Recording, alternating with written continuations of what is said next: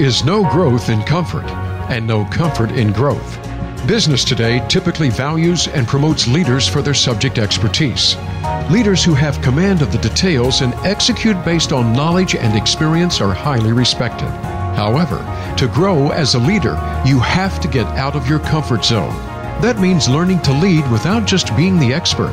Learn to gain the trust and respect of a team that might know more than you do. Get comfortable with ambiguity and with not having all the information. Develop the skills and confidence to lead in a different way. Welcome to Out of the Comfort Zone, and I'm Wanda Wallace. Now, occasionally, like today, I have the privilege of talking to a very successful leader who spends his or her time doing the things we talk about, not just writing about them. So the focus today is my guest's personal experience as a manager, and we're going to talk about a whole range of topics, from building and motivating high-performing teams to creating diverse and inclusive cultures, setting priorities, being a manager and a producer, and understanding politics. So there's a lot to talk about as we go through the show. My guest today is Rupert Jones. Rupert has managed the #1 ranked team for equity research in Europe for more than a decade, and he has quite a story to tell about his experience as a manager. He's currently at Barclays. He was at Morgan Stanley, and while he was at Morgan Stanley, he sat on the European Management Committee. He was a member of the Institutional Securities Global Diversity Council, and he chaired the European Diversity Advisory Council. He started his career as a chartered accountant at Ernst & Young, and interestingly, has an MA in medieval history from University of St. Andrews. So, Rupert, welcome to the show. Thank you very much for having me, Wanda. I'm really looking forward to it. As I've watched you over several years leading and managing and coaching teams, I think there's a lot to talk about in the ways that you do lead. So let's start with this whole topic about building a high-performing team. Something I know you've done many times, and I watch you bring together very smart, very competent, somewhat competitive people and get them to work together. So what's your secret to the strategy of building a team and keeping people motivated? I think there are lots of different ways of doing it, but it's really key to understand where you want the team to go. So the direction and the targets for that team have to be very clear even before you start compiling the people and bringing them into the business. And then the second absolutely critical thing is getting the right people. And I think I've learned a lot over the years about interviewing and the mistakes you can make and often do make, and how getting the right, you called them competitive, but getting the right characters and the right people through the door into the business. So can you say more about how you go about looking for the right people? Yeah, I think most of us as humans are really hardwired to be optimistic and like other humans, and it makes us very bad interviewers and hirers of people.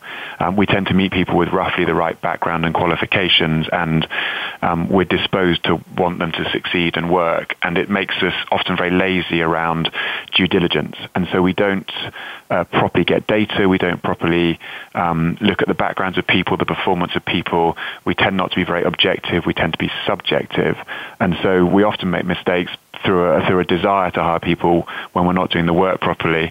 And the second thing we fail to do is, I think many people are quite qualified for roles, but not so many have the characters and the psychological makeup to be truly successful. And the business world gets more and more intense and competitive. And having people who are able to bring intensity and bring a winning mindset, really important. And I don't think most business people are very good at testing for that and interviewing for that. Okay. We talk a lot about how often hiring managers, you meet somebody, you have an instantaneous connection with them. You just have this gut feel that it's the right fit is the word that we hear all the time. And often that fit is derived by things that you have in common, not necessarily what's a real fit with the business. What's your experience of how you get past some of those choices?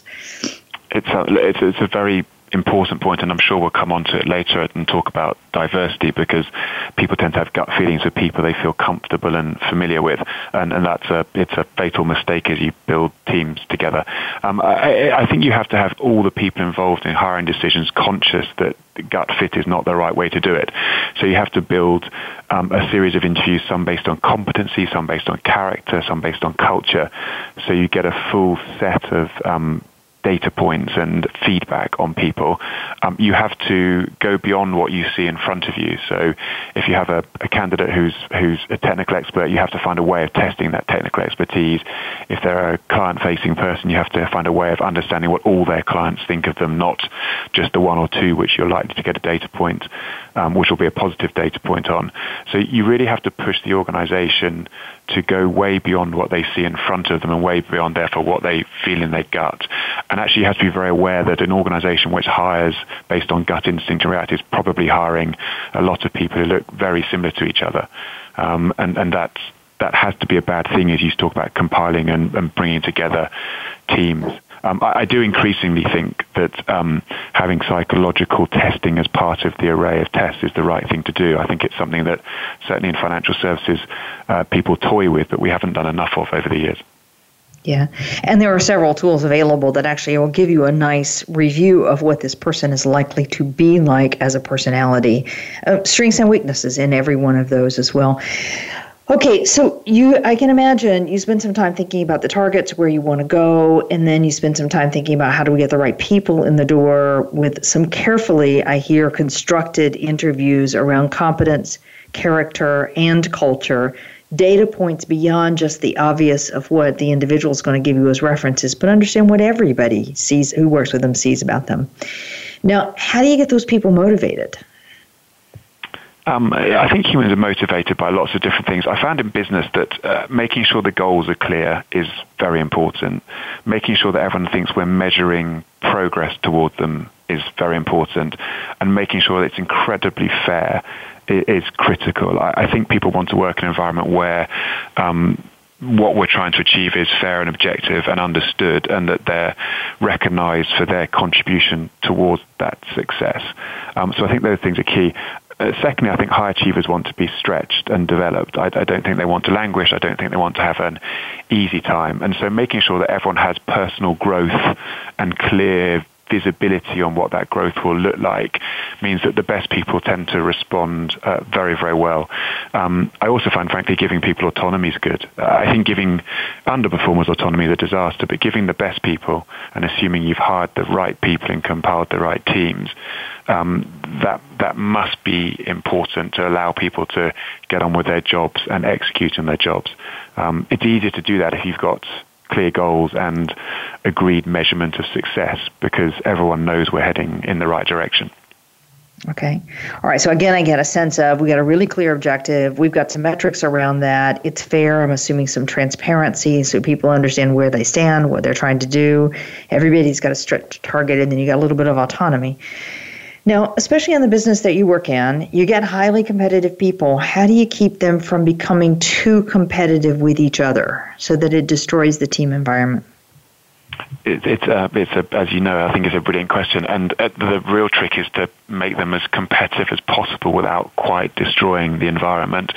And if you get it right, it's brilliant, because competitive people like to be surrounded by other impressive high achievers. So although they may feel competition, they also appreciate the environment they work in.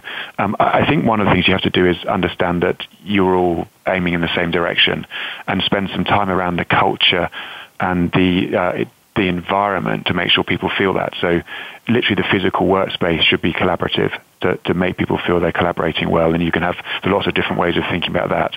I think building some sort of shared identity and shared culture and even social ties makes some sense, because people feel less threatened.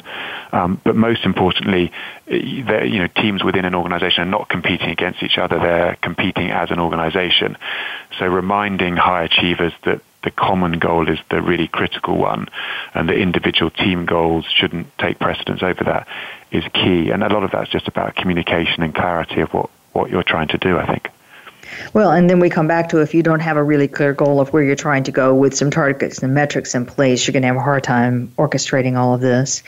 And I like your thoughts that you want to create a physical workspace even, and the things that you do that create a shared identity and culture and social ties that makes a difference.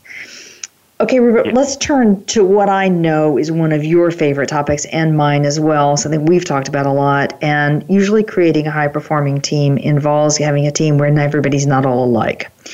And that means diversity. However you want to define diversity or talk about diversity, and then creating a culture around that where people feel they're contributing and being a part of it. I know you're passionate about this. So what have you done with your teams that has created that right kind of inclusive culture? There are lots of different things, and actually organizations, I think, have to get this right from very top around messaging and prioritizing to the very bottom where people roll their sleeves up and focus on the diversity of teams and organizations. Look, I personally think there's a moral imperative and a very serious commercial imperative. We've spent most time thinking about how we prioritize diversity, how we recruit diverse teams, and then how we allow a diverse group of people, once they're in the building, to express themselves and have equal say and contribution. And all those things, I think, take a great deal of effort. The priority has to come from the top. If the top doesn't show it's important, then not enough people listen. Then you want to roll your sleeves up and look and understand the power of diversity and look for a diverse set of recruits. 15 years ago when I started hiring a great deal of people in the financial service industry, we advertise in the same places for the same type of people. Now we understand that we're advertising globally and we want a vast array of talents into each team that we have. But getting everyone to focus on that and be aware of it, be aware of their own unconscious and implicit bias, so they're interviewing and so on, it is really important. And then there's no point having those people in the building if you don't then allow all their talents to flourish. So if you hire shy people who are technically brilliant, you need to listen to them and not just listen to the noisy people in the room. And so there's a whole range of techniques and support you can put in place to help people flourish in your environment and make sure it's not just one or two types of people that do best. Okay. So give us some examples of the kind of techniques that you typically do to make sure people do flourish. Some of the simple ones are meetings. If you sit in any meeting with a decent number of people in it, you will see that some people are much more comfortable at speaking than other people. And one of your jobs, particularly as a more senior manager, but I think all colleagues should be conscious of this, is to make sure there's an equitable share of the floor, effectively, and that everyone can contribute, and that people who don't feel comfortable contributing in that environment are either encouraged or possibly they're asked to contribute in different ways. There'll be some people who want to contribute one-on-one and who may not like speaking in a group, and you need to encourage those people. So I think every day, for example, you can think about what's happening. Sheryl Sandberg wrote very eloquently about taking one seat at the table. But she's absolutely right. There are often times when you look around a room and the unassuming people are sitting in the background, and it's all the same people who are sitting at the table making all the noise. And you have to make sure that you actively manage things like that, as an example. Because otherwise you lose out on all this talent and input, and it's a terrible waste and leads to underperformance across the business. Okay. All right. So here I'm managing a team or a group of people. There's a big meeting. There's a lot of people in the room. It's an important topic. Some people are really comfortable speaking. They occupy a lot of the airtime, and then others don't say very much. And I reach across and ask one of those people to speak up, but they often shy away from saying very much. How do you manage that? You're asking a very difficult question. And it really depends person by person. I think you have to know your people and know where their comfort zone is. I think you can, as a manager, you can help draw people out. If you know what their perspective is, you can say, I don't want to put words in their mouth, but I think this. They'll tend to give you affirmative body language, so at least people understand that person has a perspective or a different perspective or an insight. It also allows you to create more of a balanced debate in the room and let people understand that you're not necessarily listening to the loudest people, or that the consensus shouldn't follow the loudest people. But there may be people for whom that simply is the wrong forum, and you need to grab them offline and then reintroduce their thoughts yourself into a debate. Okay. And you can explain, I'm not stealing your views, but I get that you're very uncomfortable in expressing them in a big forum, so I'm going to make sure that they're in the input. So I think you have to tailor yourself to your people, and it's why thinking about everyone individually and understanding they're all different is really important as a manager. You hate to lose those people input, but if you don't understand they're all different and all have different appetites for things, then you probably will lose some of their input. Well, and more importantly, you lose the value of having the diverse team in the first place because you want a different point of view, and then if some of them get silenced, that doesn't go very well. All right, so I get this sense that you want to make sure that everybody has a seat at the table, that you want to draw the voices out as you can, and that you allow people to contribute in different ways. Some are going to talk to you one-on-one, and then you've got to put their voice back into the room. Okay, so that's in a meeting context. Are there other things that you try to do that are going to help individuals flourish? We've done, as you know, Wanda, we've done a lot of coaching and development type programs to help people flourish. And really, we've aimed them often at any minority that is in the organization. By definition, they often need the most support and help. And I think thinking medium term, over several years, I think investing in high potential individuals from diverse backgrounds must be a priority. To lose those people when they are scarce assets is a terrible waste. And so we've built programs around helping them network, helping them get support from each other, have individual coaching, go through a series of testing to help them understand their own performance or their own psychological makeup, helping them understand how they grow into be leaders. And look, a great diverse environment ends up with a very diverse group of leaders. So that's a very good end goal. That can be extremely helpful. And also, I think senior people can be very important in sponsoring and helping develop individuals. I think if you understand that diversity is key, and then the senior people should really be treating diverse, high-potential people as very precious resources. And when senior sponsors start to really get involved, that can turn the dial, again, often over a number of years, as you see people grow and develop and become the leaders of the next generation. Okay, so coaching and programs. Now, you do this for minorities, presumably not because you believe the minorities don't know how to do it for themselves, but that they need a little bit more nurturing. Is that what you would say? I just think, almost by definition, your minority talent is in a minority. And so if you want to have true diversity across all aspects, then you have to help the minorities, because it'll be the minority who feels sometimes out of place. In investment banks, it's often the less talkative people who feel out of place versus the very noisy people. And only when you have a true balance do you get there. So you work with those groups and make sure that their contributions are used properly and that they develop properly. And almost by definition, minorities are subject to more unconscious bias than anyone else. And so you have to an extent, make sure they understand that and they have techniques to cope with that and deal with that as they progress their careers. And it goes from everything from initial recruitment of young graduates through to the most senior people. You have to focus on, if you need to get diversity right, you have to focus on getting more people in from diverse backgrounds. Okay. Yeah, I personally believe, as I know you know, that when you're in a minority status, however we define minority status, there's a dominant style out there, talkative or from a particular university or with a particular sport. I think it undermines confidence just a bit because you're constantly second guessing, do I fit, don't I fit? Can I say this, can I say it that way? And that little bit kind of takes off an edge. So anything you're doing to support people through figuring out how to get their voice heard, I think is helpful.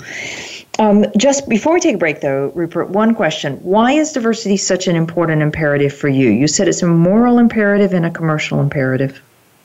Look, I think it's a moral imperative because everyone deserves a fair opportunity to thrive in finance or sport or television. It's very a hot topic in the UK right now because our national television channel has launched pay scales, and there's a difference between the male and the female. I think everyone deserves an equal chance in life and in the profession they choose, and I have, I think, an innate sense of fairness. And diversity is critical to that. If people aren't getting equal chance, then we're failing horribly.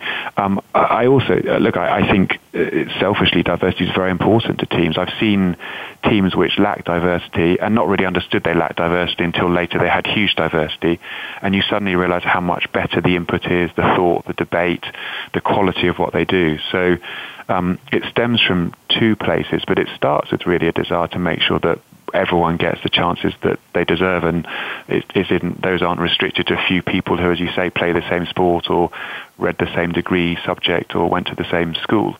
And it really all stems from there. Okay, I get a sense of this. All right, so Rupert, we're going to take a break, but let me see if I can kind of summarize the things that stand out for me out of your conversation. One is this notion that if I'm going to build a really strong, high-performing team, which you've done and managed and held for years, that you start with making sure you're really clear where you're trying to take the team, and that is about having targets and goals that are measurable, quantifiable, everybody understand. There can be a bit of transparency and fairness, and getting people on board with the goal you're trying to achieve as a team. And then it's about getting a lot of thoughtful time on how to get the right people to doing the interviewing and making sure that you've dug below the obvious surface of connection and really, truly, objectively understand the competence, the character, and the culture of the individuals that are coming in. And then I get a sense of once you've got those people in the team, now it's really a matter of understanding them as unique individuals, what their perspectives are, what their comfort zone is, where it is they need some coaching, where it is they need stretching, ways allowing them to contribute and therefore to flourish, but to contribute a bit in their own way, not just in your way. And that leads us up to this topic about how do you have a diverse team and make everybody on that team flourish in the process. So with me today is Rupert Jones. Rupert is currently head of the, reading my notes wrong here, is currently at Barclays, heading the European Equity and Research team. He has been at Morgan Stanley, and he started his career as an accountant at Ernst & Young and studied medieval history, just to give you a sense of the background. So Rupert, we'll be right back. When we come back, I want to talk about how you manage all the competing priorities that come across your desk on a daily basis. We'll be right back.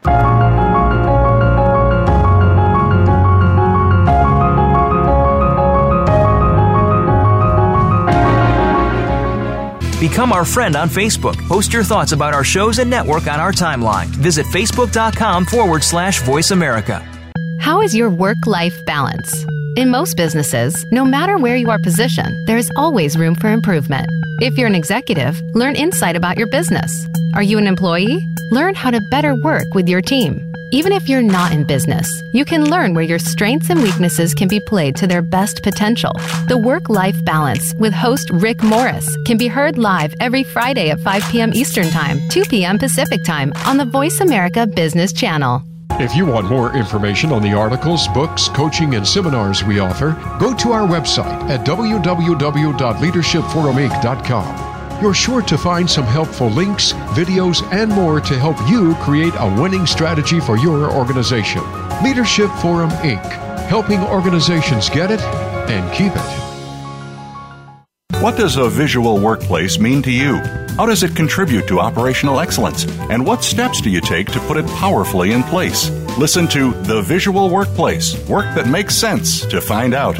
Each week, Dr. Gwendolyn Galsworth, visual workplace expert and award-winning author, shares tools and strategies to help you make the workplace speak at a glance without saying a word. Learn to work safer, faster, better, and at far less cost no matter what business you're in. Tune in to The Visual Workplace every Thursday at 10 a.m. Pacific, 1 p.m. Eastern on Voice America Business. From the boardroom to you, Voice America Business Network.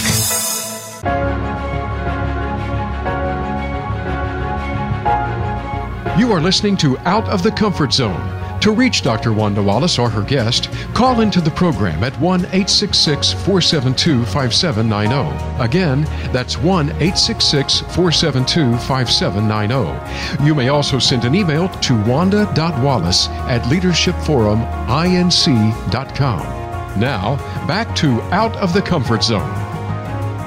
Welcome back. With me today is Rupert Jones. Rupert is currently the head of European Equity Research at Barclays. He has managed the number one ranked team for equity research in Europe for more than a decade in a variety of companies before joining Barclays just recently. We've just been talking about what it takes to manage high-performing teams. And if you listen to Rupert's story, you realize that he actually spends a lot of time getting to understand the individuals, really investing in making sure everybody knows the goals we're headed for and what those targets look like, spending time building the culture within the team so that it is genuinely collaborative, that people are trying to be their best, yes, competitive, but not competing with each other. And in interviewing to bring in the right sorts of people so that you make sure you've dug past just the obvious data points that people present when they do a normal interview. And you're being as objective as you could possibly be. Now, all of that implies that you spend a good bit of time in the management stuff, not just in the production, the generating results component. So what I want to talk about next is how do you manage to find space for all of that in the course of a very normal day, or busy day, I would say.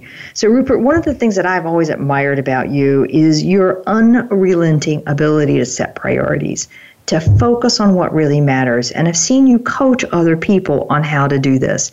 So how do you think about priorities, particularly when everybody around you thinks everything is urgent? I think it's a really interesting question. I think the most important thing in our business lives is you almost sum up in one word, it's simplification. And for a long time, I thought my natural instincts, which were to try and do everything really well and worry about all the small things and make them perfect. And I actually felt a bit fraudulent thinking about simplifying and focusing because I felt that it was a sort of lazy response to what you were doing. But increasingly over the years I've worked, I think being clear about what you're trying to do and understand exactly what your priorities is absolutely critical. I mean, we all work under increasingly stressful, intense environments, and typically I or other people will drown if we're not clear about what the true goals are and what really matters. And so I spend a lot of time for myself resetting and making sure I have a very clear top 5 and top 10 priorities and that I focus on them. And when things come across my plate, I try to ask myself, is this one of these? And if it isn't, I worry less and I delegate it or defer it. It's actually easier to tell other people to do that than it is to do it yourself. It's much easier to sit down and work out someone else's priorities and simplify their lives than your own, I find. But I think everyone in any leadership role at all, or any management role, has to be very clear about what they're targeting and what's really critical to that, and very good and very disciplined about not focusing and being distracted by other things. Yeah, one of the managers at Morgan Stanley, in fact, has said that is it possible to come in every day and be extraordinarily busy and accomplish nothing that really matters. So I think this notion of the top 5 is an important component, but I hear people all the time when I'm coaching don't know how to set the top 5, and then they go to their manager, and their manager confuses them even further. So what's 5 becomes 10 or 15. Any advice? Well, I've got advice to managers, which is stop launching initiatives and stop coming up with new things. I think managers tend to tinker and feel they have to come up with new ideas, and employees respond very well to clarity of strategy and unchanging strategy. I realize that sometimes businesses do need to change, but managers throw out too many different ideas and too many different things which could be priorities, and they are very bad at focusing individuals in on 1 or 2 or 3 things that are critical to success. So I think to some extent, if your manager's confusing you, you're hostage to the weakness of your manager. But if you go to see your manager, I think you have to be very focused on what the 1 or 2 really important things are and how they're being gauged and measured in your organization. And then at least you can leave the office and think about what those things are and how you achieve them. And so I think managers and employees need to talk constantly about what really matters. I've recently moved job, as you said, and the thing that I'm doing is focusing on what really matters. And I think my job is to really come up with 1 or 2 things. Of course, I will come up with lots of smaller tactical things, but I shouldn't be standing up in front of lots of people focusing on those. I should be narrowing everyone down to focus on the things that really make a difference to performance, and making it clear what those are and how we achieve the goals that are implicit in those. So it is tricky, and with so much information coming into one's daily life and one's head, it's very challenging. But you're absolutely right. I've seen people and waste not just a day, but waste weeks and months and even years really filling their time with stuff that's important but not critical. And those people tend to not get the professional success that they want. It's the ones who are very disciplined and clear about where they want to go who tend to have most professional success. Okay. Now, presumably this means you have to say no a lot of times. So how do you tell people, no, I'm not going to do that because it's not part of my 1 or 2 priorities? You're absolutely right. The most successful people I've seen that are all capable of saying no. And there's a huge irony that most people say no very politely and gently. Some of the most successful people are actually quite abrupt and abrasive in saying no, but they've invariably, in my 23 years working, got away with it because they're so successful and good at what they do. And so it tells you that people can take a great deal more risk in saying no.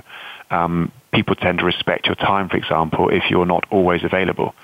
So they value the half an hour with you less if you make yourself constantly available than if you explain you're extremely busy and you can't do it for a week. And it has to be next week or the week after.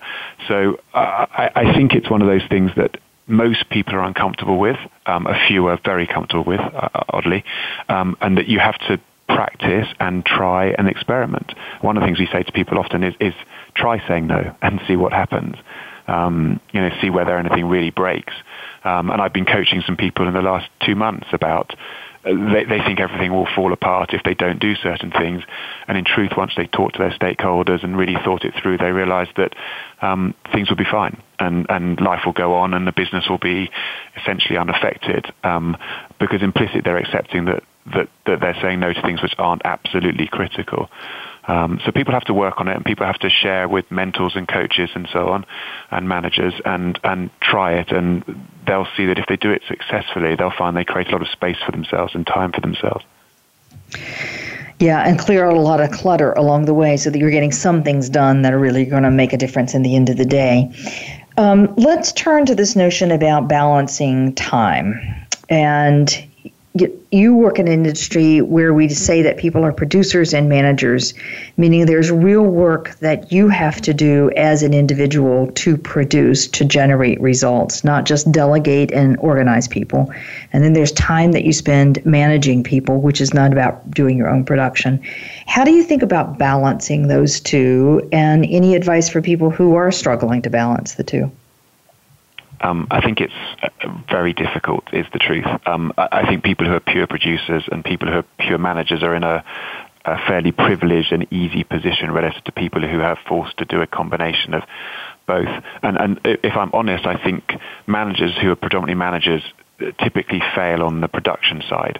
And that's one challenge. More frequently, you have people who are mainly producers who are taking on more and more management responsibility and leadership responsibility. And there's no secret answer to how you balance the two things. If you're going to be good at both, you have to be very disciplined and create time to do both. And most people in sort of production roles need to understand that probably their DNA is to be excellent at production, but as in many organizations, financial services often promote the best producers who aren't necessarily the best managers and leaders. And so any producer who's taking on more and more of that responsibility needs to understand they have to work very, very hard if they're going to be successful as both rather than as one. And so it's a phrase you and I have talked about before, but they almost have to become students of the new role, the management leadership role, to understand it as well as they work for many years to understand their production role. Without doing that, they're likely to not be very successful in the dual role. Okay. So how do you become a student of the management role? Are there particular things you need to do? The easy answer is reading. What I really mean is it's very easy to write off sort of technical producers as people who can't manage. But what I found is if you make them go and learn, so whether it's learn in teaching environments or whether it's learn by reading, people can become much better managers. And so it may not come instinctively to them, but they can develop ways of spending time with their people who report to them, of helping people develop. You can read, the Harvard Business Review, for example, and understand very well techniques for thinking about feedback giving or encouraging an open environment. And so I think people think often they just rely on their sort of natural abilities to turn them from a producer to a manager. In truth, a good producer has probably learned a great deal about the production over the years. If they can do the same thing about what makes a good manager, it may not seem completely instinctive and easy, but they'll actually be really quite good at it. And I've seen one of my favorite colleagues and one of the most successful producers turned manager did exactly that. He went away and learned how to be a good manager. He read as much as he could. He asked for help. He asked for coaching. He asked for teaching opportunities. And he's an excellent manager. He's not a gregarious, outgoing individual, but his people think he cares, and they think that he's got time for them, and it's very successful. And frankly, it takes him less time than it might do because he's good at it, so his team is productive and doesn't need constant looking after. Okay. So what are the hallmarks for you of what makes for a really good manager? You said somebody who has time for their people and people think they care. Is there anything else?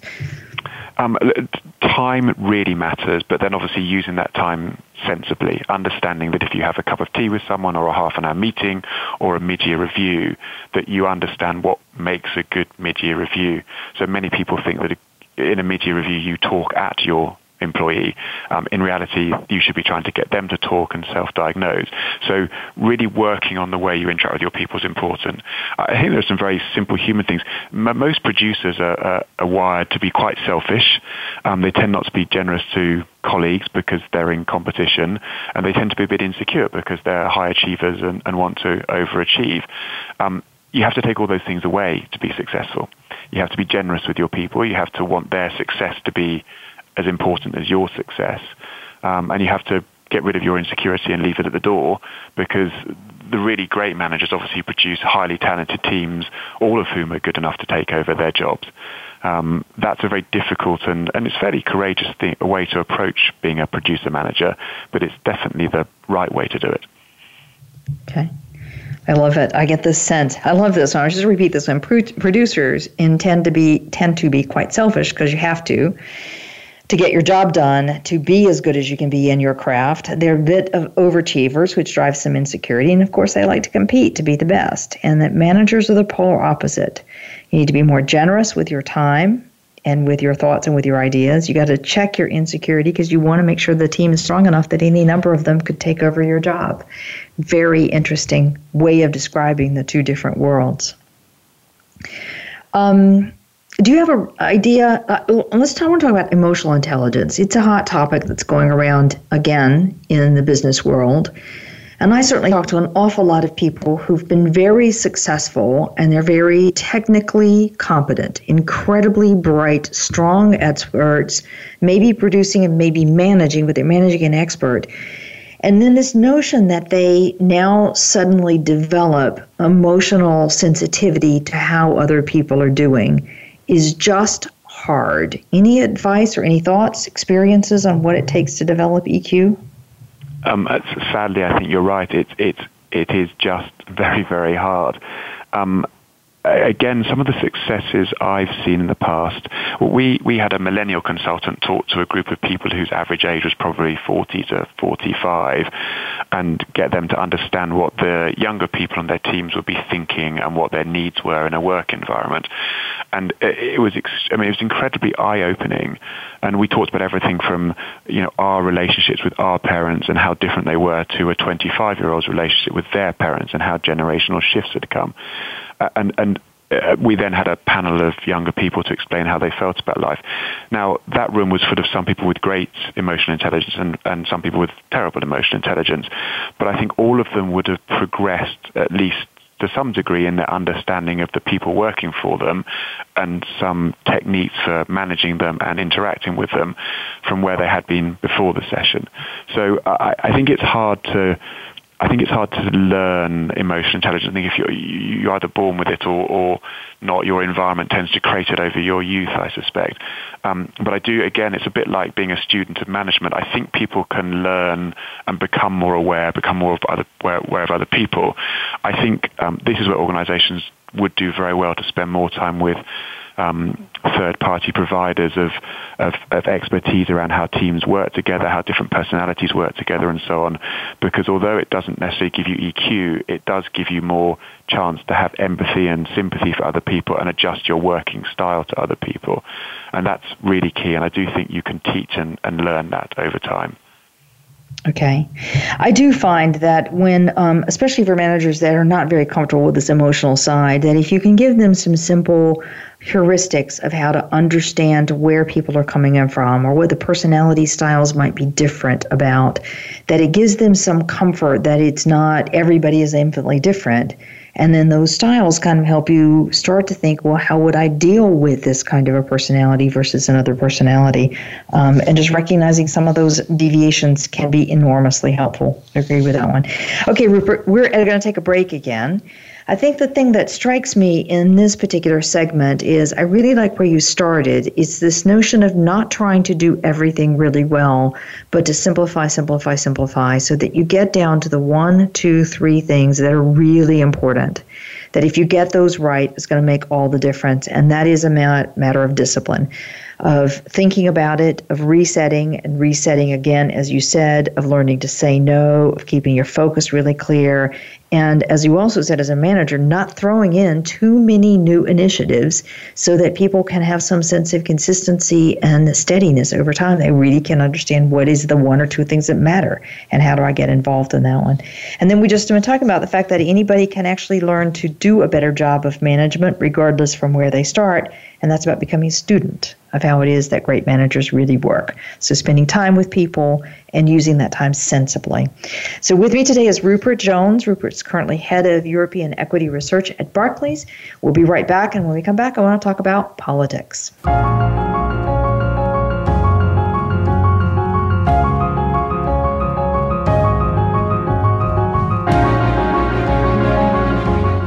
Follow us on Twitter at VoiceAmericaTRN. Get the lowdown on guests, new shows, and your favorites. That's VoiceAmericaTRN. If you want more information on the articles, books, coaching, and seminars we offer, go to our website at www.leadershipforuminc.com. You're sure to find some helpful links, videos, and more to help you create a winning strategy for your organization.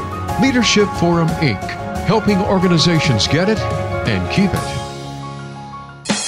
Tune in to The Soul of Enterprise, Business in the Knowledge Economy, with co-hosts Ron Baker and Ed Kless. Ron and Ed will show you how to recognize that wealth is created by intellectual capital. It's all in the possibilities that we can create and that are created for us.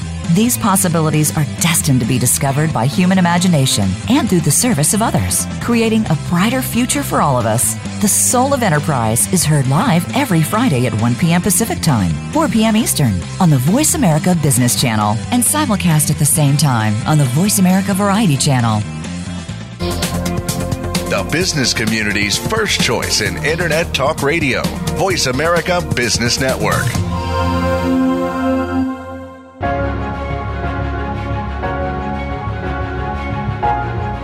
You are listening to Out of the Comfort Zone. To reach Dr. Wanda Wallace or her guest, call into the program at 1-866-472-5790. Again, that's 1-866-472-5790. You may also send an email to wanda.wallace@leadershipforuminc.com. Now, back to Out of the Comfort Zone. Welcome back. With me today is Rupert Jones, the head of European Equity Research at Barclays.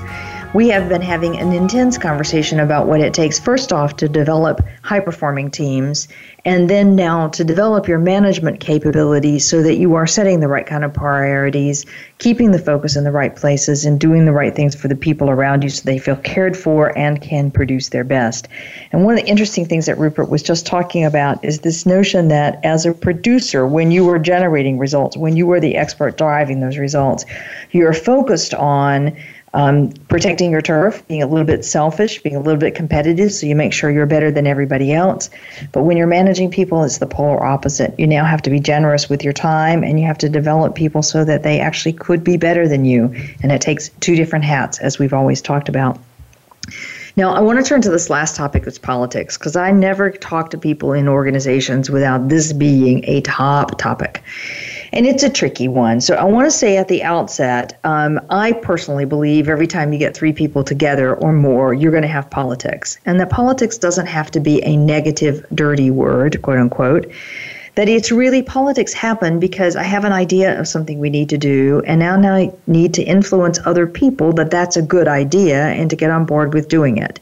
And that influence tactics is really what generates what I think we think of most of the times as politics in the best way. So, Rupert, I want to talk to you as if you're giving advice a bit to your team. And there are people that are in the middle of a very large, complex organization. I think it applies to small ones as well, but a large, complex organization. How do you help people think about the inevitable politics that are going on around them? I think I always get people to understand that every organization, as you say, has organizational politics. I love to tell people that many of my university flatmates have become school teachers, and the politics in school staff rooms are identical to the ones you find in Wall Street investment banks. When you bring people together, and you're right, it's probably when you bring more than 2 or 3 people together, you start to get organizational politics coming to bear. So first of all, people have to understand that and accept that. It's part of the way society brings itself together and organizations organize themselves. The second thing people often say is they say, well, I'm not a political person, or, that's not me. I don't like building a network for the sake of a network. And really they're making a huge mistake because they're abdicating responsibility for themselves within that organization. It's particularly with aspiring leaders for whom this is often really, really important. It's a key ability is to be able to work within an organization, particularly to influence your peers, your seniors, your stakeholders within an organization. So you can't aspire to lead and move ahead and decide that you don't, in inverted commas, do politics. You have to understand that all organizations thrive with people who can navigate organizations, and that you're responsible for that. So really accepting that politics exists, understanding it, and then accepting your own individual responsibility for working within the organization and influencing people. Otherwise, you're going to end up as a sort of siloed producer for the rest of your career, which makes many people unhappy. Not everyone, but it makes a lot of people unhappy. Yeah, or they don't achieve what it was they thought they wanted to achieve. Okay, so influencing people. Any advice about how you kind of coach people on how to think about influencing other folks? The stumbling block people find is some people want to be influenced and are very open to it, and some don't. And that makes influencing really quite scary because you're concerned about going to the people who are going to be difficult and expect more from you. So I think working to understand what would help other people, what their agendas are, and so on, is really helpful, because if you get confident that you have something that they'd be interested in, or you know something they might want to know, then you get confident in going in and speaking to them, and through that you influence them. So I think spending time just trying to understand what makes your stakeholders tick and what they're focused on is very, very helpful, because if you think about it hard, you'll understand where you can help them and help get them to another place. And then understanding that influence doesn't come in 10 minutes, it doesn't come in half an hour, that often it's about building relationships and lines of communication, and over time you can use those relationships to start talking about your ideas and your perspective and having a good debate. People often go into a meeting and think this is my chance to make people think something. That's not how organizations work and how human beings work. Influence is built up over a long period of time. Networks are developed over long periods of time. So understanding other people and then being patient, but understanding being patient doesn't mean sitting on your hands. It means being proactively patient. Proactively patient. I like that one. Now, one of the topics I know we've talked about a lot is this whole need to build a network and to have a strong network. And I think you rightly say that it's not just with senior people, it's often with peers and sometimes even junior people who can be quite helpful in helping you understand how to build your own influence and your own insights. Any advice for people on how to strengthen that network? Again, we talked at the beginning actually about hiring and how human beings tend to want to be nice to each other and are optimistic about each other. And that's obviously not universally true, but in organizations it's often true. And so building a network really requires mainly creating some time and then being brave enough or willing enough to go and start. It's often finding a reason to talk to someone and then nurturing that relationship over time, whether that's a senior person or a junior person or a natural peer. Many people who don't have great networks can be brilliant producers, but they come in every day, they do their job superbly well, and then they leave at 6 o'clock or 5 o'clock or 7 o'clock, and they don't understand about the networks being built around them. And because they work so hard and do their day job so well, they're staggered that other people are building networks. They don't even understand really how that's happened without them noticing. Those people need to understand that elsewhere in the organization, people are spending often too much time, actually, but significant time networking and building influential circles and so on. And it's those hard workers I feel very sorry for, because they need to understand they have to carve out some time to build networks around them and throughout the organization. And often they just don't see the need for it until, frankly, they're being frustrated at a promotion level or when they're not being given leadership jobs or whatever it might be. Yeah. I often say if I have a relationship with you, then it's a whole lot easier for me to influence you. One, I know what you need, I know what you want, I know how you think, I know what style is going to work with you, and you're going to listen to me because we have a relationship. If I don't have a strong relationship with you, A, I know none of that information, and then B, you're not predisposed, one, to talk to me, or two, to think my opinions matter very much necessarily. So I do agree with you that the relationships are really the critical things. Now, you said the people that work so hard don't even recognize how important the networks are or how much other people are building those networks until they don't get the promotion that they're looking for. So it's not just about working hard. Do you have any heuristic on how much time you think is worth spending on a network and when it becomes too much? Well, I think the really good news is that networks don't take that much time. It's not like you have to suddenly spend 50% of your working day networking. Interaction with people, building relationship over a period of time, it can be really quite a quick thing. And it can be over the coffee point. It can be grabbing a sandwich for lunch. It can be going to the firm's softball day. There are always opportunities. So I don't think it's a huge amount of time. And in my mind, I think if many of those high producers just spent 5% of their career, their professional working time nurturing the broader network, that would be a very significant achievement. And I think people do take this too far. People take it to an extreme and spend their whole life talking internally and frankly failing in their day job. So the good news is it's not a great time sink, but it is something you have to carve out time to do. And you can't get to the end of every day, think I'm tired, I've done a great job, and leave and think, well, maybe it's something for tomorrow or next year or whatever it might be.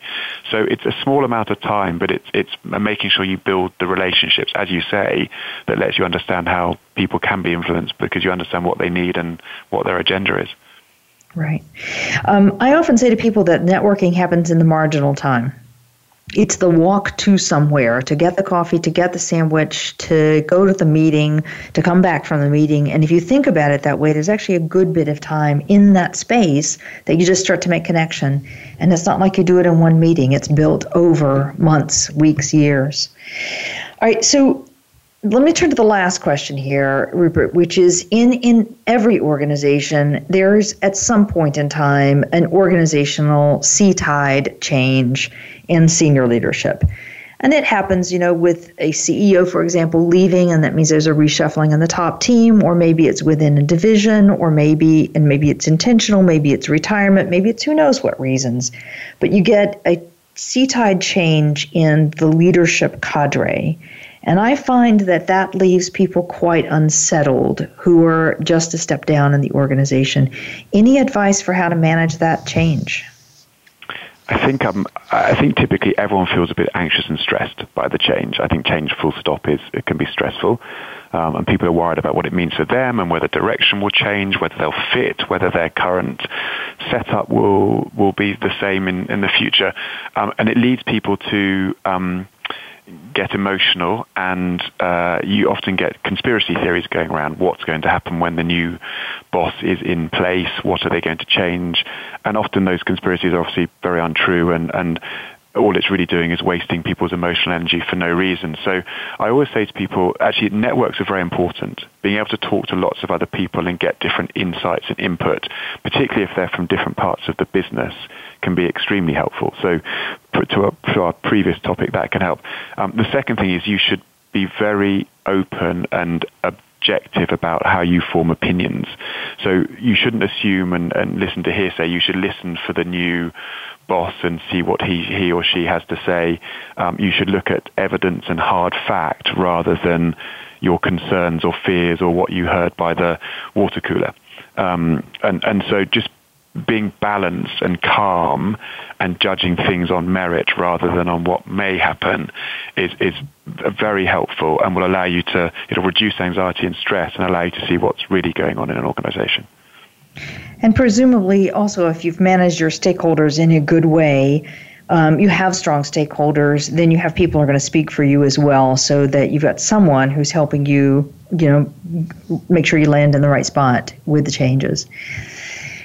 All right. Any last advice you'd like to offer for people who are trying to be managers? We have about a minute and a half.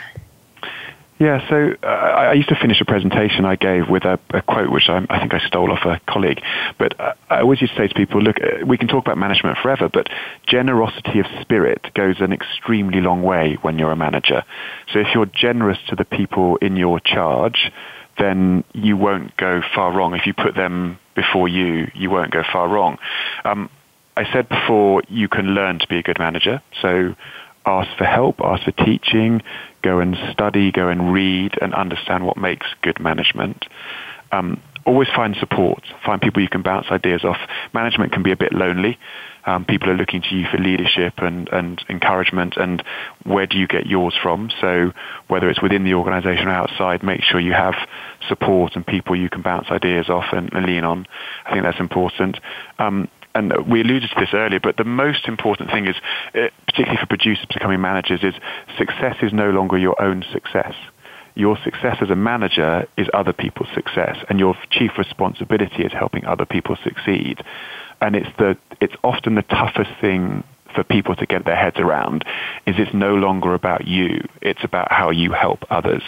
So if you focus on that and understand your job is to make people successful, that will take you a long way. Fabulous, Rupert. I don't know that I could summarize that any better. I think that's brilliant. With me today is Rupert Jones. He is currently the head of European Equity Research at Barclays. Rupert, thank you for being a guest today. Thank you for having me, Wanda. It's a pleasure. And join us next week.